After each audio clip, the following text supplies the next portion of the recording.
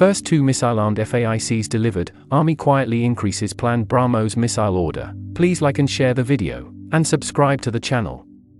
The Philippine Navy announced recently that 2 more Acero-class fast attack interdiction craft or FAIC vessels were delivered to them. These are the 5th and 6th vessels of the class that have been delivered so far and will be designated as PG-906 and PG-907.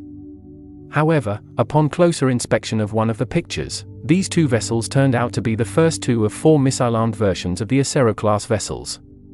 These versions are equipped with the Naval Spike non-line-of-sight or Spike-NLOS missile launchers, which were seen to be covered with a nylon cover in the picture. But their silhouettes are very similar to those on the scale models that I have seen before.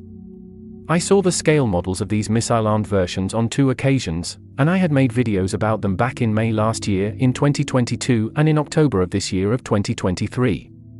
These missile-armed Acero-class vessels are more powerful than the missile-armed versions of the Multipurpose Attack Craft or MPAC Mark III, vessels also of the Philippine Navy because they use bigger missiles and have more missiles at the ready.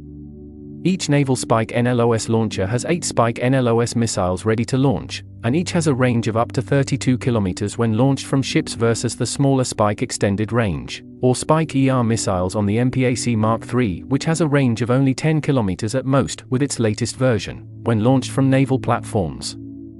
So exciting times for the Navy as it receives more missile-armed ships. There will soon now be 10 missile-armed Philippine Navy vessels in service, with several more coming in the next several years.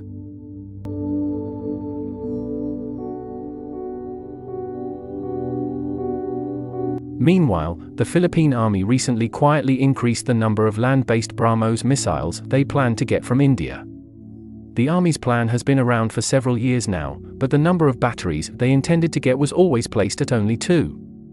However, in their latest announcement, they said that they are planning to get more than what the Philippine Marine Corps was getting, which was 3 batteries.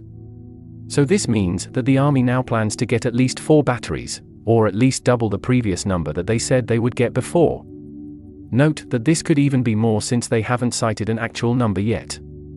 The Philippine Marine Corps are getting their land-based BrahMos missiles well ahead of the Army. These are expected to arrive within the next several months. The Marines will have 2 BrahMos missiles per launcher, and probably 3 launchers per battery for a total of 6 missiles per battery. For all 3 batteries, that will be a total of around 18 missiles. No news yet though on when the Army will sign the contract for their BrahMos missiles. Hopefully soon, so the units could be delivered sooner also.